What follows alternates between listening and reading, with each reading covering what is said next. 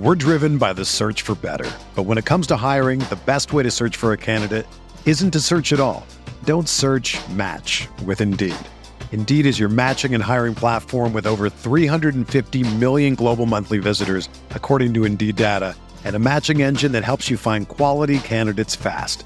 Ditch the busy work. Use Indeed for scheduling, screening, and messaging so you can connect with candidates faster. Leveraging over 140 million qualifications and preferences every day, Indeed's matching engine is constantly learning from your preferences, so the more you use Indeed, the better it gets. Join more than 3.5 million businesses worldwide that use Indeed to hire great talent fast. And listeners of this show will get a $75 sponsored job credit to get your jobs more visibility at Indeed.com/Blue Wire. Just go to Indeed.com/Blue Wire right now and support our show by saying that you heard about Indeed on this podcast. That's Indeed.com/Blue Wire. Terms and conditions apply. Need to hire? You need Indeed. Arizona, Colorado, Indiana, Michigan, New Jersey, Tennessee, and Virginia. WynnBET is now live in all these states, and the excitement of Wynn Las Vegas has finally landed in online sports betting and casino play. For boosted parlays to live in-game offs on every major sport, WynnBET gives you the tools to win. Sign up today for your risk-free $1,000 sports bet. Download the WynnBET app now or visit wynnbet.com. That's WHNN bet.com to start winning. Blue Wire. Welcome back. This is the Big Blue Banter New York Giants football podcast. I'm Dan Schneier, joined as always by my co-host Nick Galato. Tonight we are here to break down the New York Giants on the All-22 coaches film, the defensive side of the ball against the Miami Dolphins in a really interesting game plan for Miami. They didn't really ask Tua to do all that much, a ton of RPO. Obviously, the Dolphins' offensive line is not as disastrous as the Giants, maybe as disastrous as the Giants. Fortunately, and we'll get to this, Nick, because this is one of my big takeaways, the interior Giants defensive line did not do nearly enough in this game. And we'll get to it when we talk about who I have as the worst player on film, just based on the circumstances. But this was a bad Miami Dolphins offensive line coming into this game. This has been a bad Dolphins offensive line for a long time. Some would argue it's worse than the Giants. And I'm not so sure the Giants did everything to take advantage of that, specifically on the interior defensive line with Dexter Lawrence mainly and Leonard Williams. We'll get to that. But overall, it's another good game plan from Patrick Graham. It's another good game from the Giants defense, one that continues to hold opposing teams. Well, this one not under 20 points. I know heading into this game, the Giants had allowed 15.3 points per game in their last 5. And this one they gave up 20, of course. But again, that's barely anything to, get crazy mad about. 20 points in a game. You should be able to beat a team if all they score is 20, if your offense is any good at all.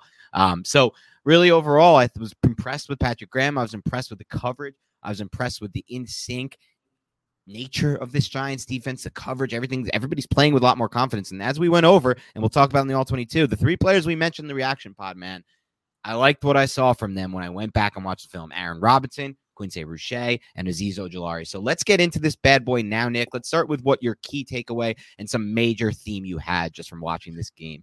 Well, one reason why the Giants couldn't get a lot of pressure is all by design. It's Miami's offense, bro. That RPO offense is very difficult to defend because you have to execute your run responsibility. And if Tua, sees that the linebackers bite up just a hair, they're going to throw the pass. And I think that's one big reason why the Giants weren't able to get as much pressure as many expected. It was more of what the offense was doing rather than what the defense could do.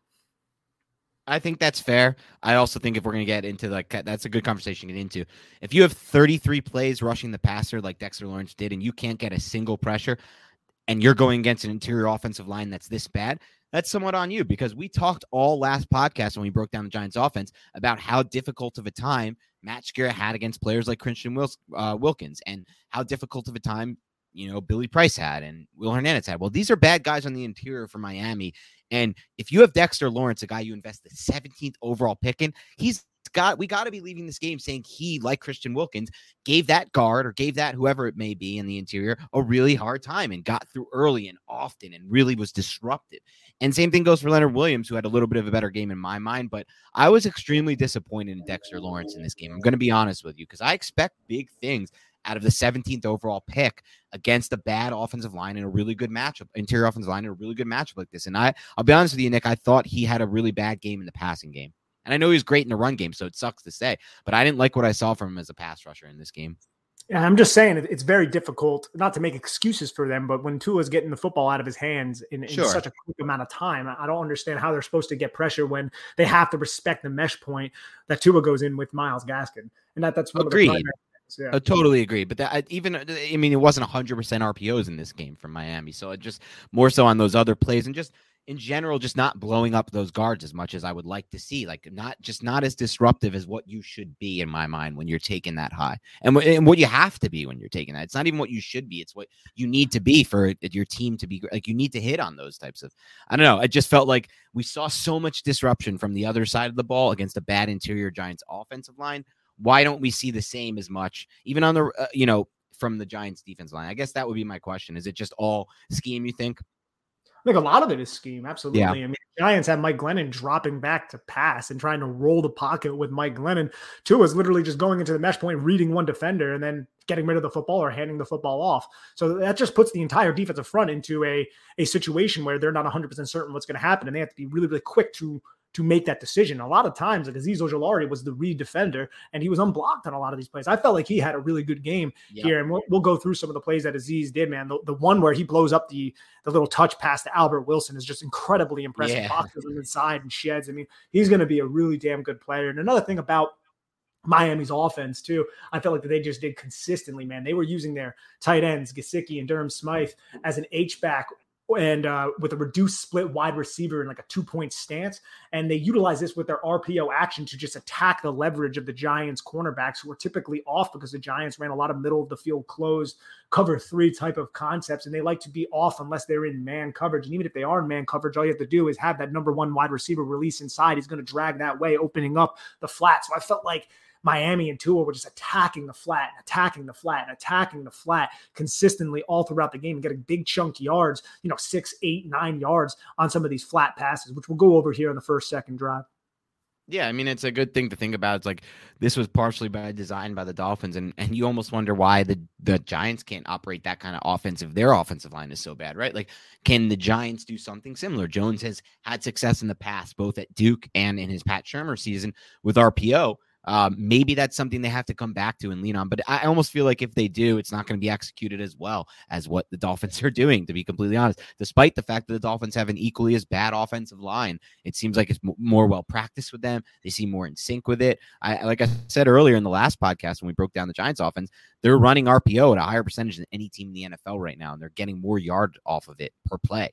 So they're really doing a great job with their RPO game with Tua, and that's something he was comfortable with during his time at Alabama as well. So that's just good coaching there. Just kudos to them on good coaching, like you said. And I really liked what you mentioned before. Using Gesicki and Smith as kind of that H-back with the reduced split receiver to just get those open flats for them. And we've seen the Giants, this specific defense with Graham, give up a lot of plays in the flat. I think it's almost designed in some ways to that. And they're, like you said, it's a lot of a bend, don't break style defense, but they did a really good job of getting easy looks for Tua. Obviously, he didn't throw for that many yards per pass, but he completed a whole lot of his dropbacks.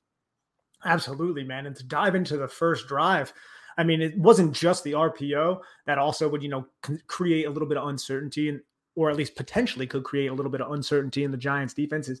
Miami, man, they use a lot of pre-snap jet motion to kind of gain numbers to one side to kind of work that RPO game, because everything, bro, was just quick, bro. Get the football out of Tua's hands. And they also used, I think on that first drive, a sprint out off of a boundary stack to take advantage of the flat, which is something they did all throughout the game, like we brought up. The 3rd and 1 stood out to me. I thought the Giants the 3rd and 1, that was the Jalen Waddle play to the flat where Waddle just kind of separated, ended up going for 5 yards, convert. Another thing on this drive that stood out was the run defense of the Giants. I mean, Dexter Lawrence, Leonard Williams had a couple beast plays in the run. And then Lorenzo Carter, they tried to use split zone action to kind of kick him out. And he absolutely annihilated the pulling H-back. I think it was Durham Smythe. So that was a really nice aggressive play from Lorenzo Carter that I appreciated. And also, I think the 3rd and 6 play, that was the one where the Giants ended up getting them off the field there. Giants come out 2-man under, bro. So they're going out and being like, look, I know Miami uses a lot of cover 1 with their man coverage, but the Giants, just used cover 2 here, and they just tight man coverage, press alignment. They try using Jalen Waddle to motion him to the number 2 spot to gain an advantage over the middle of the field. And you know what, man? He kind of beats James Bradberry on that 3rd and 6 play, but Bradberry holds him, doesn't get the flag, and then the throw is just behind Waddle and is almost intercepted by Xavier McKinney. But it's good to see the Giants really execute man coverage very well when they're asked to do so. You can see the leverage that they use at the line of scrimmage. Aaron Robinson sets outside, forces Devontae Parker towards Xavier McKinney. You have down at the bottom of the screen, I think that's Parker, releases or sets inside and allows the receiver to kind of go towards Logan Ryan because it's too high. You're going to have safety help, but it's just kind of eliminating throwing angles. And everybody, if you watch the play, is in tight coverage in the hip pocket of their receiving option. So I felt like the Giants defense overall on that first drive came out and played really well. Yeah, they really did. And I even thought on the 2nd and 6 from Miami 7, with the first, this is getting a little bit deeper into the game. So let me pause on that and work it back to that. Really good plays on the ball by the corners. I felt like you said, the man coverage was as good as it's been all season long. I also thought they were pretty sticky even on underneath stuff, which was most of what Miami did. I want to jump a little ahead here to the 2nd and 6 from the Miami 7 in the first quarter with 2:10 left. We talk about the sack. We talked about it on the last podcast by Quincy Roche on that 3rd and 10.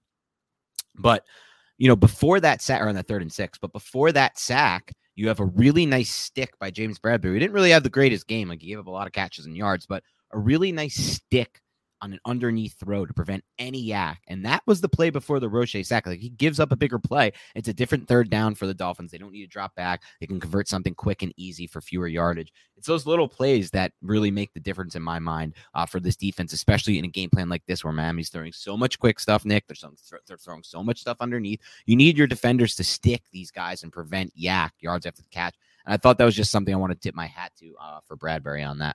It was an excellent read by Bradberry, too, because, as we said, they want to attack the flats. That's what Miami does. They run a little stick flat combination from the reduced split wide receiver inside the numbers, and then Mike Gesicki running from that H-back position into the flat. They use Leonard Williams as the unblocked defender. He's the read defender that Tua just reads there. He allows him to come upfield. Nothing Leonard Williams can do once he throws the football, but this could have been a huge play. But one of the best things James Bradberry does, we talk about a lot on the podcast, is his ability to read everything in front of him. That's why he's such a good zone cornerback, bro, because he reads route concepts and understands what he's seeing, and he makes a decisive decision all the time. He makes a lot of plays like this where he kind of reads, and his assignment's Devontae Parker here initially, but he also has the flat to that area. So he sees what's breaking down, and at the time where Tua still has the football, he's rearing back, James Bradberry's already heading to Mike Gesicki and just absolutely nails him. And that sets up the 3rd and 5 sack that you brought up. Very next play, Quincy Roche just uses a long arm and just bullies Liam Eichenberg to the ground, bro. That was just an excellent play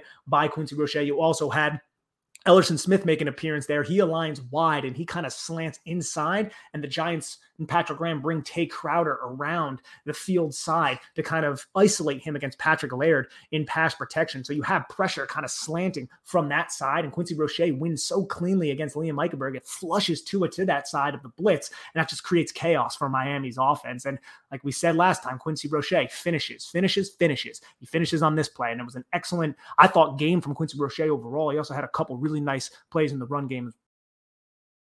Are you finally ready to win money and boost your odds? WynnBET is now live in Arizona, Colorado, Indiana, New Jersey, Michigan, Tennessee, and Virginia. The excitement of Wynn Las Vegas has finally landed in online sports betting and casino play. Get exclusive rewards right at your fingertips. Get in on the action with your favorite teams and players from the NFL, MLB, NHL, golf, MMA, WNBA, college football, and more. Right now at WynnBET, you can find great promos, odds, and payouts, from boosted parlays to live in-game offs on every major sport.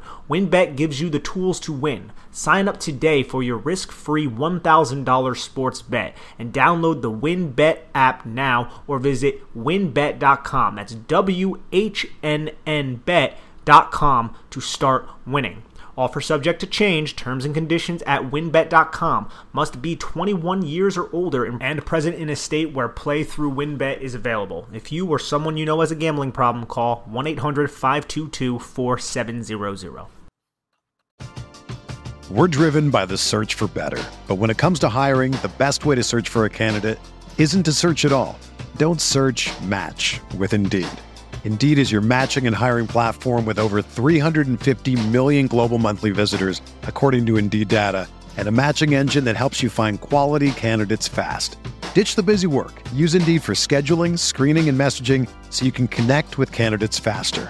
Leveraging over 140 million qualifications and preferences every day, Indeed's matching engine is constantly learning from your preferences, so the more you use Indeed, the better it gets. Join more than 3.5 million businesses worldwide that use Indeed to hire great talent fast. And listeners of this show will get a $75 sponsored job credit to get your jobs more visibility at Indeed.com/Blue Wire. Just go to Indeed.com/Blue Wire right now and support our show by saying that you heard about Indeed on this podcast. That's Indeed.com/Blue Wire. Terms and conditions apply. Need to hire? You need Indeed. Jewelry isn't a gift you give just once. It's a way to remind your loved one of a beautiful moment every time they see it. Blue Nile can help you find the gift that says how you feel and says it beautifully, with expert guidance and a wide assortment of jewelry of the highest quality at the best price. Go to BlueNile.com and experience the convenience of shopping Blue Nile, the original online jeweler since 1999. That's BlueNile.com to find the perfect jewelry gift for any occasion. BlueNile.com. When you need mealtime inspiration, it's worth shopping Kroger, where you'll find over 30,000 mouth-watering choices that excite your inner foodie. And no matter what tasty choice you make, you'll enjoy our everyday low prices, plus extra ways to save, like digital coupons worth over $600 each week. You can also save up to $1 off per gallon at the pump with fuel points. More savings and more inspiring flavors make shopping Kroger worth it every time. Kroger, fresh for everyone. Fuel restrictions apply. Yeah, he had a really nice play in the I think there was one at the 13:08 mark in the second quarter that stood out to me the most. He's looking like a player. Like, he can play the run, he can play the pass, he finishes. Like, this is a player you want to build around. This may not be, Jalen Phillips on the other side of the ball, but you didn't invest the first round pick. You don't need that. And you need these glue guys, these situational pass rushers. So I was just as impressed after watching the film as Roche, as we waxed poetic about him on the recap episode last Sunday. Like, this was good. You want to see it carry over to the film. All right, Nick, let's dive into a little bit more from some of these other drives. Let's dive, I guess, now into the second drive here. Anything that you took away here? I guess we just kind of went over that second drive. I'm sorry. Let's dive into the third drive here, where the Dolphins use a little bit more jet motion. What did you take away? And obviously a lot of RPO. What did you take away from this third drive from the Giants defense? Yeah, they started the drive with handing the football off the jet motion, and they showed that a little bit earlier in the game. It's often a decoy in Miami's offense, but this time they handed the football off, and this was the play where Ojulari just expanded outside, boxing Wilson inside towards all of those pursuit defenders before shedding his block and making the play himself. And that's just excellent execution and great recognition from a young player. And we're going to wax poetic, to use a Dan Schneier term, about Ojulari all season, because there's not a lot that we love about this New York Giants team this year, but Ojulari is certainly one of them. Yeah, Azeez is a player. Like, I'm not sure. I feel like you'd rather, I assume, still have Jalen Phillips, correct? Yes. Yeah. Sure. But I don't know if it's like that. And he's not that same type of athlete and twitch athlete, but I like what I see from Ojulari. He has a very complete game to him, and he's like well beyond his years, in my opinion, as a pass rusher and just overall player on the field for what I expect from a rookie. So I don't know if he's going to be that much further behind as we work through these next 5 years and evaluate both of those.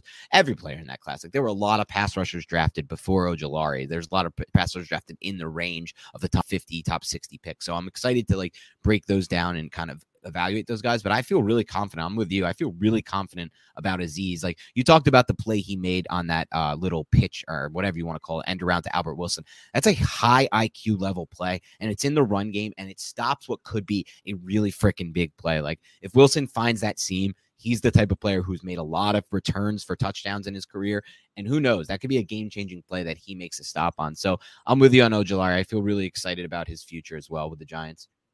Yeah, and I also thought Crowder had an excellent fill on the 2nd and 2 to force a 3rd and 2. He was unblocked, so it's not like he stacked and shed anybody, but he kind of diagnosed it real quickly and shot the A-gap to just stick Myles Gaskin for a gain of nothing. And then The very next play, James Bradbury, I felt like he was a little bit too far off Devontae Parker, who just kind of secured a quick little hitch for the first down. But I also love the 3rd and 6 play, man. Yep. The Giants ran cover one man with a double team on Jalen Waddle, somebody they were already struggling with in this game. I really think, man, Jalen Waddle's game isn't as good if Adoree Jackson's there.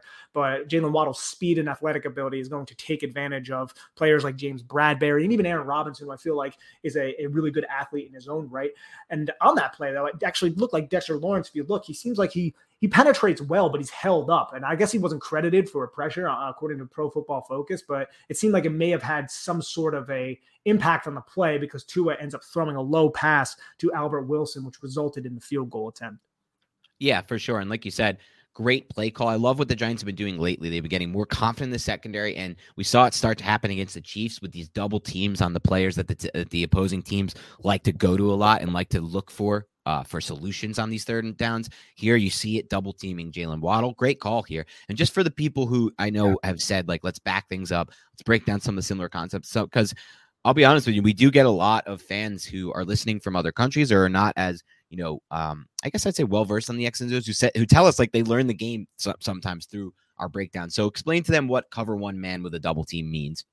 Yeah, so cover one is a man coverage assignment where it's mano-a-mano. You're going to be faced up, square up with your receiver. You can be in off leverage. You can be in press alignment, which is right up in the face, smelling the breath of your receiver. So everyone's in man coverage. Wherever your assignment goes, you go with him, and you're tasked to cover him and not allow him to break away from you. Cover one means there is one safety high. So you're going to have one middle of the field closed safety. He's typically in the middle of the field. He's going to shade in one direction depending on what the actual call is, depending on what hash the football is on, depending on the formation the offense is in. There's a lot of things that can kind of depend on where he ends up going. But that is basically cover one in a nutshell. It's just one safety high. Everybody else is playing man coverage. Yeah, and the double team is just, you're not going to blitz that guy. You're going to keep him in coverage. And usually you're going to have one defender playing either inside out or under over the top. So you'll have one guy in trail with another one over the top, or one defender to the inside. If the guy breaks inside, the primary assignment will go to the inside defender. If the guy breaks outside, then that defender will be outside. On this specific play, there's a guy inside shade and then another player outside shade to depth. So if it was a deeper concept, that outside shade to depth would have taken advantage of him. If he broke inside, then the inside defender would have sank underneath and attached to him. Yeah, that's a great way to break it down. So for those of you who are listening, this is part of why I'm so excited about like maybe the future, the development of a player like Xavier McKinney, because if you have the ability to have one safety in a middle of the field closed look where you have, you can use your other safety or whoever else you have on the field to do different things like double team or to take away some kind of underneath zone or to blitz or to, come up and play downhill fast and aggressively. It gives you more upside as a defense in my mind, but you need to first have someone you can trust in that role, in that deep half role. And I think McKinney is somebody who's proving, time and time again that you can start to trust him in that role. And that makes me excited about the future of this Giants defense. He's one of the players I'm most excited for moving forward. Anything else from that drive, or do you want to move forward to the fourth drive? Yeah, let's head on over to the fourth drive. All right, talk about something you liked or didn't like from that fourth drive. Oh, man, I mean, Miami just used so much RPO to nickel and dime their way down the football field. Their most effective concept was just the two-man simple stick flat against the Giants soft coverage that we brought up before, and they were doing it against middle of the field closed looks, a lot of cover one type of looks. The number one receiver's stick route occupied both defenders to the two wide receiver side with the number two receiver's alignment close to the offensive tackle, like we brought up the H-back. There was a lot of times it was Gesicki. They would just run to the flat. And then also Miami used the RPO to hold that end man on the line of scrimmage to that two-man route concept. And that's kind of like what I said a little bit earlier. The stick acted as a pick a lot of the times, provided that the number two receiver would break into the flat, which would bring a middle of the field defender in that direction because he's usually aligned man coverage over the top of him. But then that stick would just be a flat. So he has to work over the top of it or work underneath it. It's just an obstacle for him to get around. And I felt like Miami consistently used that. And the Giants were comfortable, giving up 3 yards, 5 yards, 6 yards. And there were times where they combated it by kind of dropping that defender, that outside defender, closer to the line of scrimmage. And they don't love doing that, I feel like, because they don't want to get beat deep by Jalen Waddle when they are in middle of the field closed looks, because you don't want to necessarily press Waddle, lose at the line of scrimmage, and then good luck trying to catch him when you don't have a safety over the top. But I felt like, again, just like they were doing all game, they were having success with that specific route concept off of the RPO. So again, this is an RPO. You're reading the defender. You're reading either the linebacker. You're reading the M-man on the line of scrimmage. And if they do not go to fill right away, then you're just handing the football off. So that's why it stresses the defense, because the Giants defense has to execute their run assignments before executing their pass assignments. Yeah, it's a great breakdown of the general upside to this style of offense. We've seen it in the past too with the Giants. Like, the Giants have operated this well at times. Obviously, majority of that has been with Pat Shurmur, but there's been glimpses of it during the Garrett years with Daniel Jones in the RPO game. It's something that we think he can do well to an extent. It's something that he might need to do a little bit more of to kind of just, I guess, progress his game to the point where he's producing offense for the Giants. And it's just something to keep an eye on here. What else from the defensive side of the ball stood out to you on this drive?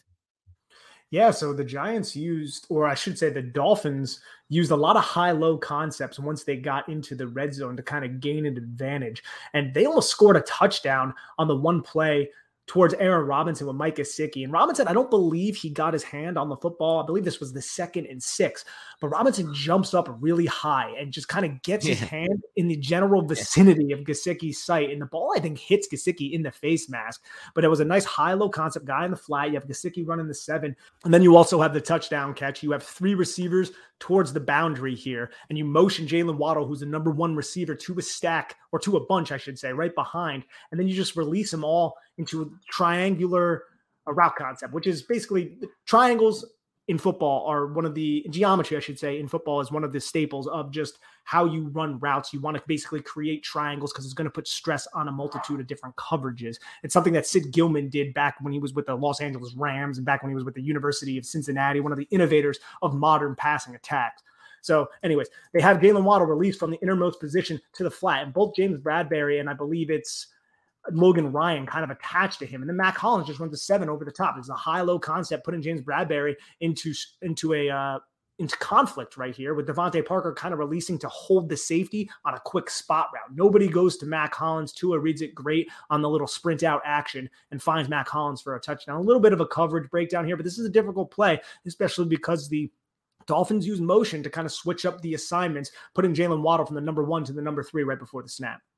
And unfortunately, this results in another touchdown allowed by the defense just before the half. Obviously, I think they've now scored like 52-0 or some crazy stat I saw this week right before halves or at the end of halves. So not a great look for the Giants, but I'll give them credit because on the next drive, they do come out and force the 3-and-out. Anything to take away that you wanted to point out from that drive? Maybe that 3rd and 4 pressure they created?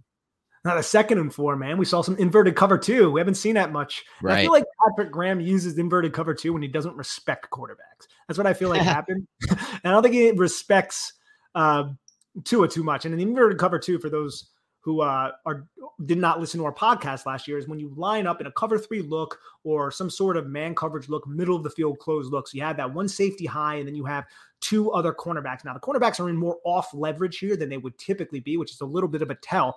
And at the snap, the middle of the field closed safety drops down to basically a Tampa 2 linebackers assignment. And then both of the outside, it's typically the outside cornerbacks, but sometimes it's those apex defenders, those secondary, the nickel defender, if you will, the slot.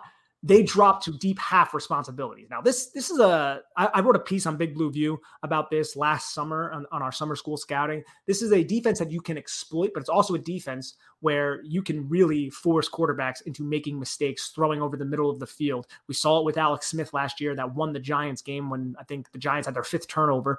Right at the end of the game, Alex Smith threw a interception right to Logan Ryan. And you could see Tua, he looks at Jalen Waddle, and he doesn't throw this ball because I feel like Reggie Ragland kind of gets good enough depth to eliminate him. But Logan Ryan's driving downhill on this play, and both the Aaron Robinson and James Bradbury are dropping to a deep half here. So I just thought it was interesting to see that. This play ends up going incomplete. The coverage on Albert Wilson is really good from one of the Giants defenders here to kind of just force an incompletion here. And the Giants also get a little bit of pressure. And then later on on this drive, like you said, the 3rd and 5, the 3rd and 4, I should say, the Giants sent a 5-man pressure with Tay Crowder as a stunter. We saw this a little bit earlier. I felt like Patrick Graham employed this on a lot of these 3rd down situations. You rely on man coverage, bring 5, have 1 safety deep, and just trust his guys to cover the defender. Now on this play, man, Tua, who gets nailed by Tay Crowder, luckily, has Mike Gesicki wide open. And I'm not 100% certain if Julian Love if Julian Love was allowing him to uncover to allow Xavier McKinney to kind of undercut this, or if this was just a blown assignment. But if Tay Crowder doesn't get home here, it looks like Myles Gaskin might have blown his assignment in pass protection here, then this could have been a huge play to Mike Gesicki. So the Giants got a little lucky here. Yeah, for sure. They didn't see it. And in general, I think what you bring up a point about Tay Crowder, this is where he's at his best in my mind when he's moving forward in the passing game as a blitzer. I almost ultimately think he can be used in like situational pass, obvious pass downs moving forward in his Giants career at max. He's made my list as the worst Giants player on film multiple times this year. I think he leads my list. I think he's had a really poor year in this new role. I do not want him playing many snaps next year, but I think this is one area where he does do okay, where he's moving forward as a blitzer. And I think that's something they can tap into and utilize going forward. Hopefully, I am really hoping, Nick, that they upgrade that inside backer position this offseason, because I do not believe he should be playing this many snaps. I think the film shows it, but like you said, they did a good job on this. They get off the field. The next drive, once again, another really good job by the defense here to get off the field fast. They started to really click in that second half. Obviously, the offense didn't do them any favors, but they were constantly getting off the field. And so that's a great job by the defense. Anything that stands out to you on this drive that you want to break down? Oh, absolutely, man. Aaron Robinson's recovery, man, it gives me so much happiness on this play because, again, on the 3rd and 5, right? Yes, the 3rd and 5. So the Giants end up allowing a 3-yard catch to Jalen Waddle. Again, the Dolphins align Jalen Waddle at the number 1 receiver, motion him to the stack to form a bunch as the number 3 receiver. So Aaron Robinson's going from the outside and then setting inside right on the hash. And what the Dolphins do is they release Albert Wilson inside. They release Mike Gesicki kind of vertically and then breaking inside, which creates a lot of traffic and gives Jalen Waddle all the space he needs to break outside from basically the hash all the way to the sidelines. And Aaron Robinson is on the hash here. He's about 3 or 4 yards inside of Jalen Waddle. And he has to kind of, square his feet before Jalen Waddle breaks and commits outside because he doesn't know his intentions. So Jalen Waddle, one of the fastest guys, he breaks outside. Tua throws his football. Good timing, good rhythm here. The throw could have been a little bit better. It's a little high, and Waddle kind of has to stop. But Aaron Robinson literally puts himself in a position to make this tackle and just kind of recovers very well, showing a lot of short area quickness and solid change of direction. So I felt like that was a really good play just in general and execution by Aaron Robinson to recover against one of the fastest receivers in the National Football League. Yeah, you nailed it. He did a good job. His recovery speed was good in general in this game. I don't think, again, he's going to be like that step-for-step guy that Adoree Jackson is sometimes against the Tyreek Hill types of the NFL. But he has he has a really good feel for the game, and it showed throughout this entire game, I thought. I'm really excited about his future after watching the film as well. Really, again, like I said, the Giants defense started to lock in, but I do want to talk a little bit about that 7th drive because it looked more to me, Nick, like the Dolphins were taking a page out of the Giants playbook here to ruin a drive with obviously the drop, the false start, but there was really one really good play. Obviously, tough position for Miami, 3rd and 15, but Ojulari with a nice sack off the stunt. You want to break that one down at the 6? I think it was the 6:39 mark. Yeah, so the 2nd and 15, because it was a false start. You're right. This is such a Giants drive. You absolutely nailed it there. But the 2nd and 15 play was great individual effort from Dexter Lawrence because it was a halfback draw. And Dexter Lawrence is already pushing upfield, and then he realizes it's a draw, and he comes off his block and makes the tackle on Myles Gaskin to force I think it was Salvin Ahmed to force the 3rd and 15. But I do love this stunt here. The Giants kind of send Julian Love pre-snap right into the running back's A gap to kind of just, get into the head that he may be coming. And then Azeez Ojulari releases upfield and then stunts around Ellerson Smith and around Leonard Williams, who are both slanting to their left. And then Azeez Ojulari goes to his right. So basically number 73, who's Austin Jackson, somebody we did not love on this podcast when he was drafted in the 1st round out of USC back in 2020. He looks to his left and just goes to help Liam Eichenberg with Lorenzo Carter and doesn't feel the stunt. He might as well be a New York Giant, to be honest, because he doesn't feel the stunt coming. And Azeez Ojulari doesn't have to do a lot here. I mean, he has a good athletic ability and change of direction to put himself in a position here. But realistically, this should have been blocked up by Austin Jackson here. It just wasn't. And Azeez Ojulari ends up kind of getting the sack, along with Lorenzo Carter, who did a really good job bending around Liam Eichenberg, using a good rip move to kind of get low underneath Liam Eichenberg, who is not having a good season this year, but it was good to see the bend from Lorenzo Carter there because Tua is going to get sacked here. Even if I think Tua is getting sacked here by Lorenzo Carter, even if Azeez Ojulari is picked up. I completely agree. It's like so rare because it hasn't been a good season for Carter, but he still flashes. Like this is a play I had circled too because he does flash like that bend still. That like the reason we thought he could be a really great pick. I thought he was going to be the steal of the draft when they took him in that third round, man, in 2018. That was the player I was most excited about. I had a top 30 grade on him, and I thought they were getting an absolute steal because of flashes like that. But it just, I guess the consistency issue with him just doesn't show up. Really is a consistent. I mean, their flashes aren't enough. You can't have one to two plays like that in a game. And be a quality player, but definitely kudos to him on this as well. I thought you're right. He was going to get the sack otherwise.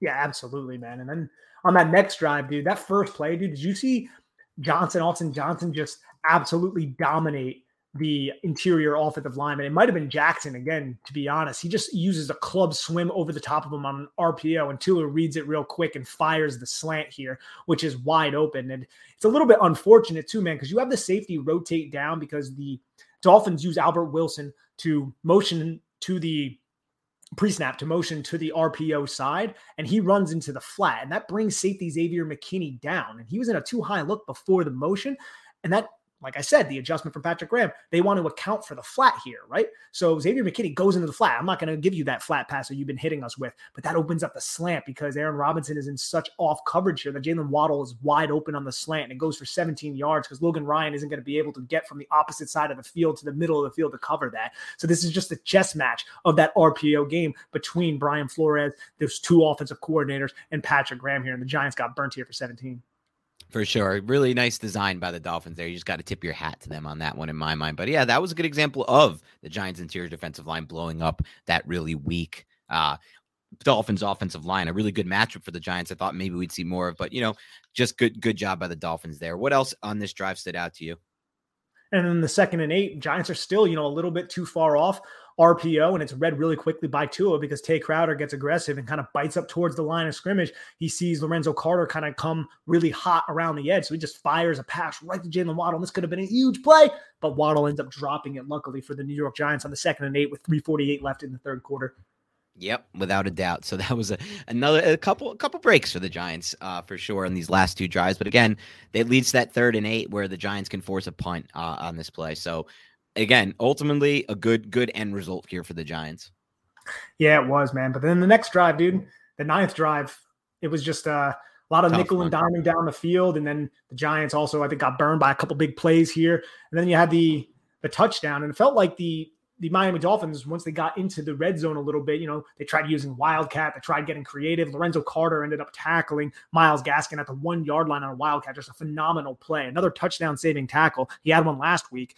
Only that one, the Philadelphia Eagles, didn't end up scoring. This time they ended up scoring on the very next play to Isaiah Ford, which was, I felt like, a pretty creative play from the Miami Dolphins because they used jet motion with Myles Gaskin coming around. So a possible end around. Tua kind of fakes the handoff, and then he just kind of stands there for a second. But you have 3 receivers coming from the opposite side of the formation. And the Giants, they have to pay attention to Myles Gaskin initially. So they're moving laterally in one direction with 3 receivers moving in the other direction. And Isaiah Ford just ends up separating from Xavier McKinney and James Bradbury, who have a miscommunication. I think Bradbury expects Xavier McKinney to attach to Isaiah Ford, but McKinney kind of comes off because he sees Tua rolling in that direction. And I believe James Bradbury was looking to undercut the routes of Mike Gesicki and Devontae Parker here, but nobody ends up sticking with Ford because Xavier McKinney came off that assignment. Just a miscommunication, ended up going for a touchdown here. Yeah, miscommunication. Also, I thought it was a really good job by Tua with his eyes on this one to hold McKinney. So yes. Excellent play by the Dolphins. Excellent execution. That's like a good example, Nick, by the way, of like, what's the difference right now with like, why is the Giants offense so bad? Well, it's execution on a lot of these red zone plays. That red zone play was not perfectly designed. It didn't free up something immediately, but the execution was great. They were patient and they executed it well. The Giants just don't have that. They're not in sync and they're not executing. And so that's a difference in this game. The Dolphins cashed in on a couple red zone drives. It's all they needed to win a game like this. The Giants put up 9 points on their end. So it makes a difference when you have that kind of execution in the red zone. So kudos to Tua on that one in my mind and the entire Dolphins offense. And the last play I want to go over, and this one, when I was watching the film, because I didn't realize this on the broadcast. When I was watching this film, I just started laughing, bro, because 2nd and 6, fourth quarter, 4:17 left in the game. Again, at this point, it is 9-17, so it's a 1 possession game, and the Giants literally almost had a pick six. I know. Insane. So Quincy Roche, the play before, made a nice tackle on Myles Gaskin to force the 2nd and 6, and the Dolphins use the pre-snap motion. They bring Albert Wilson from one side to the other all the way to the outside, and James Bradberry is following him. It's man coverage, and Tua goes into the mesh point, and for whatever reason, I don't know what he thought he saw, but he saw the slant. Okay, so he looks at the slant first, which is, I believe, from Devontae Parker, but Tay Crowder does a really good job sinking underneath of this with Aaron Robinson on the outside hip, so he's eliminated from the play. So Tua's like, well, I didn't hand the football off, so I have to get rid of it. And he looks at Albert Wilson, who was covered so well. James Bradberry is square to Albert Wilson, about 2 yards upfield from him with his eyes on Tua. And then Tua inexplicably throws the ball at James Bradberry, but of course it gets tipped. I believe it gets tipped at the line of scrimmage. And if it wasn't, maybe Tua just put it on the ground. It might have been Azeez Ojulari who tipped it. And if it was Azeez Ojulari who tipped it, because if you watch it, it's kind of hard to tell if it gets tipped or not. It looks like it might be just off of it. But if it was Azeez that tipped it, I was going to say, oh my gosh, of course, this is the pass that gets deflected down at the line of scrimmage. Yeah. It might have been Tua just kind of throwing it into the dirt here, because this would have been a pick six. And the Giants may have had yet another opportunity to win the football game, or at least send it to overtime if they can convert their 2-point conversion, which is definitely not a given. Again, the execution, and this isn't necessarily execution, but we talked about all the execution mishaps, and then we had this where Tua almost gave the game away to James Bradberry, dude. That was just one of those things where I was just laughing, because that would have easily been a pick six. No one would have called James Bradberry there. It's a walk-in pick six. It's probably the easiest pick six of his career. Obviously, nothing on Ojulari. You're taught to get your hands up. You're taught to bat that ball, and against a game plan like this, where Miami is throwing so many passes right off right around the line of scrimmage, quick hitting stuff. We would expect even more tip passes. So it was good to finally get one if he did get his hand on it. It does look like he did. I'm rewatching it from your Twitter feed now. It's hard to tell, obviously, from the All-22 angle, but it does look like he did. And it's just so unfortunate for the Giants, because if he doesn't, it's a walk-in pick six. But that's the story of the Giants this year, right? It absolutely is. And this is like the microcosm of the New York Giants right here. It's great defensive play by Azeez Ojulari, but obviously you can't knock the kid. And we are not knocking him whatsoever, but it's like, oh, well, the one pass that he doesn't knock down, or that he does knock down, would have been excellent for the New York Giants, when there have been so many passes this season where Dexter Lawrence, Leonard Williams, Azeez Ojulari, all these guys have literally missed the pass by, an inch, not even, and it ended up going for a huge offensive play. You're damn right. All right. Anything else from the film play-wise you want to get to before we get into the superlatives from the game? Let's roll with the superlatives. All right. Give me your unheralded player of the game. There's many to choose from. You can only choose one. So who's it going to be? I'm going to go Quincy Roche. I mean, he had the sack, but I also felt like he had plenty of plays as a run defender that impressed me. Now, there was one, and I don't have the timestamp on it, but it was one where he was up against, I believe it was Durham Smythe. Now, you expect edge rushers to defeat tight ends, right? But 6th-round edge rushers, not as much. But he absolutely annihilated this poor soul, and then just positioned himself to tackle, I believe, Myles Gaskin off of an RPO. So I just felt like that was an excellent play by Quincy Roche, and he's had several of those since he's been seeing not a full complement of snaps, but near a full complement of snaps. Yeah, there's so many potential players to pick from. I'm going to pick Aaron Robinson for this one for the sole reason of him. We've already gone over a lot of his good plays. He was put in a tough position with Adoree Jackson injured, not having not having much time really at all this preseason through the early part of the year to learn the system, to get the reps in, to get the speed of the NFL game down. And despite all of those factors working against him, had a really strong game. And so that's such a good sign. Like, that's part of why I'm excited about him, because he was put in such a tough spot and had a lot working against him, and he still put together a good game. So he's my unheralded player of the game. Give me your best individual play. I'm going to go with the Quincy Roche sack. I think that was the best individual play. He finished, like we talked about plenty of times. It was just an excellent individual effort and an excellent play design by Patrick Graham to get the blitz going on the opposite side of the formation. We have the same two here, but actually if I had to pick one, it wouldn't be that one. It would be the play Azeez made on that jet sweep with Wilson, because, man, if he doesn't make that play, I'm just looking at that play over. It could be a big one. It could be a big gain if that guy hits the right seam and has the right momentum. And so it's such a tough play, in my opinion, for a defensive end to make in any kind of edge player. And it just goes to show how complete of a player he can be if he reaches his ceiling. So I'm going with Ojulari. How about the best player on film for you? Best player on film, I think Azeez Ojulari is probably the pick that we will both go with.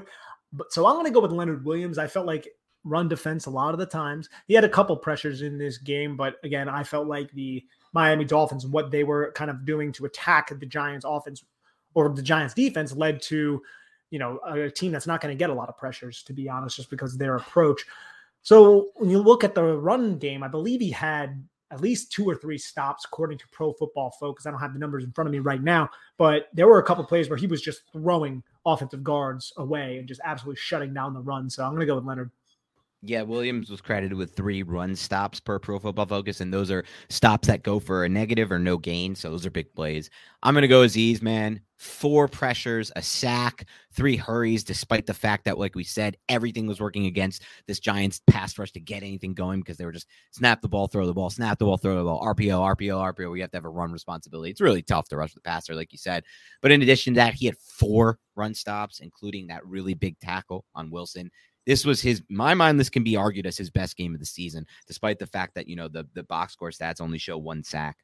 So I'm going with Azeez on this one, and I'm really excited. Just a really great game from him. I'm so happy they drafted this kid. We kind of knew it was going to be a hit, and it turns out to be as well. Is there anyone who on film you would put as like the worst player you saw on film?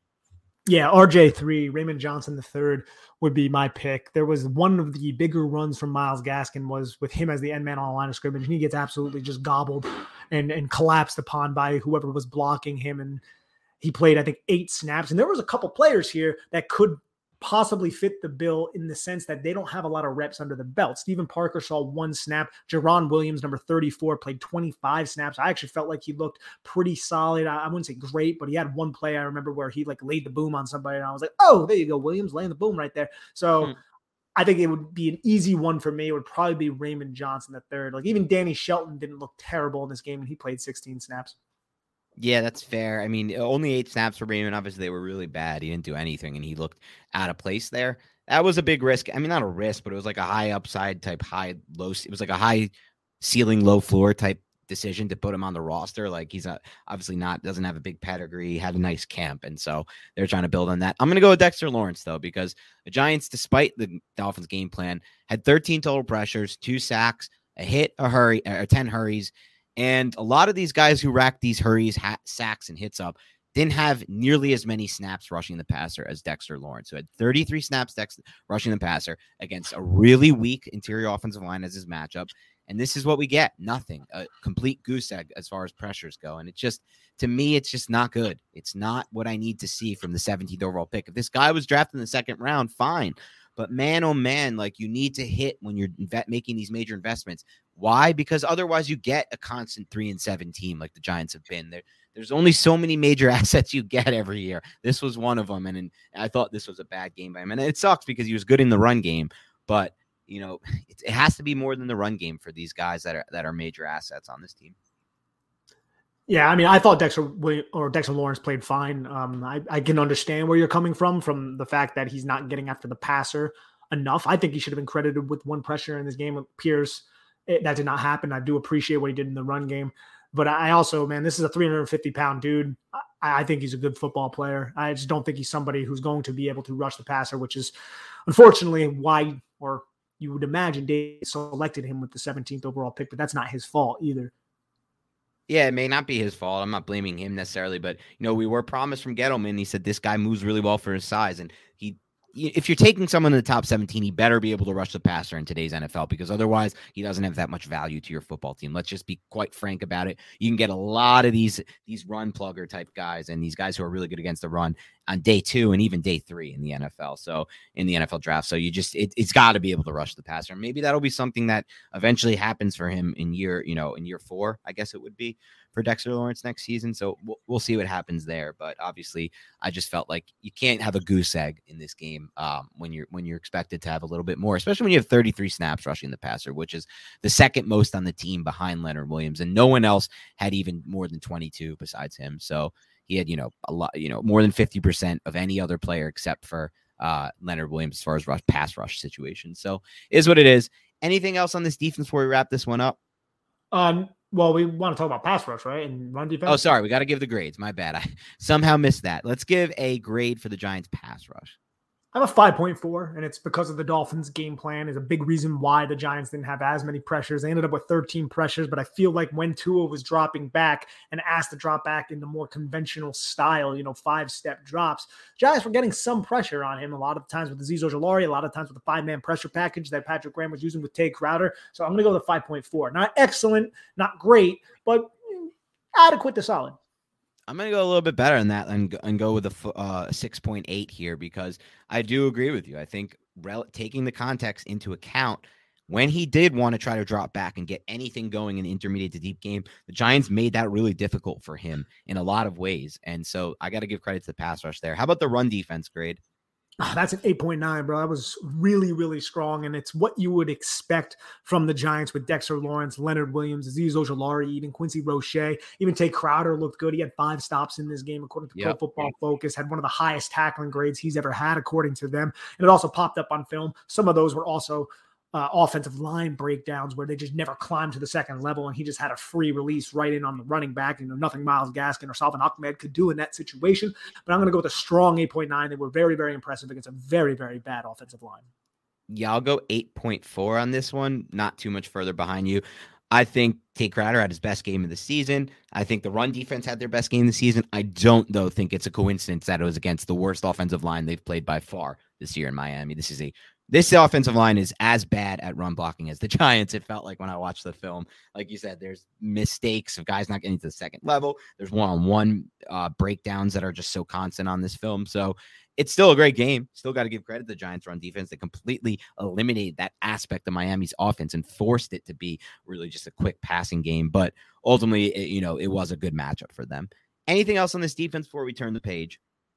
No, I think we're good, man. All right. Well, I hope everybody has a happy holiday. Well, we're not quite yet at that point. So I guess I shouldn't be saying that mid-December. I got to wait a couple of weeks. But Nick's flying home to Jersey, and I guess it's for a holiday / thing. How long are you going to be in Jersey, bud? About a month. Wow, a month in Jersey. So hopefully I will get to see this friend of mine. We'll see. I hope he's not one of those friends that's like says we'll hang and then he's just too busy. Those friends. So hopefully it's not him. We may record together too, bro. Yeah, exactly. We got a big mailbag coming at some point that we're collecting questions for now. And I'm got to be honest with you, Nick, I am excited to turn the page on this season and start to talk about the future of this team, which is going to be coming in the next few months as well. I'm just going to be completely honest about the situation. This season has grinded and dragged me out to a pulp. I mean, they're 4-8. They're somewhat still alive, but it's been a grind. So I'm excited to start talking about those 30,000-foot view questions and, discussing the future of this team. That's important to me. Absolutely. All right, guys, have a great rest of your week, and we'll talk to you soon.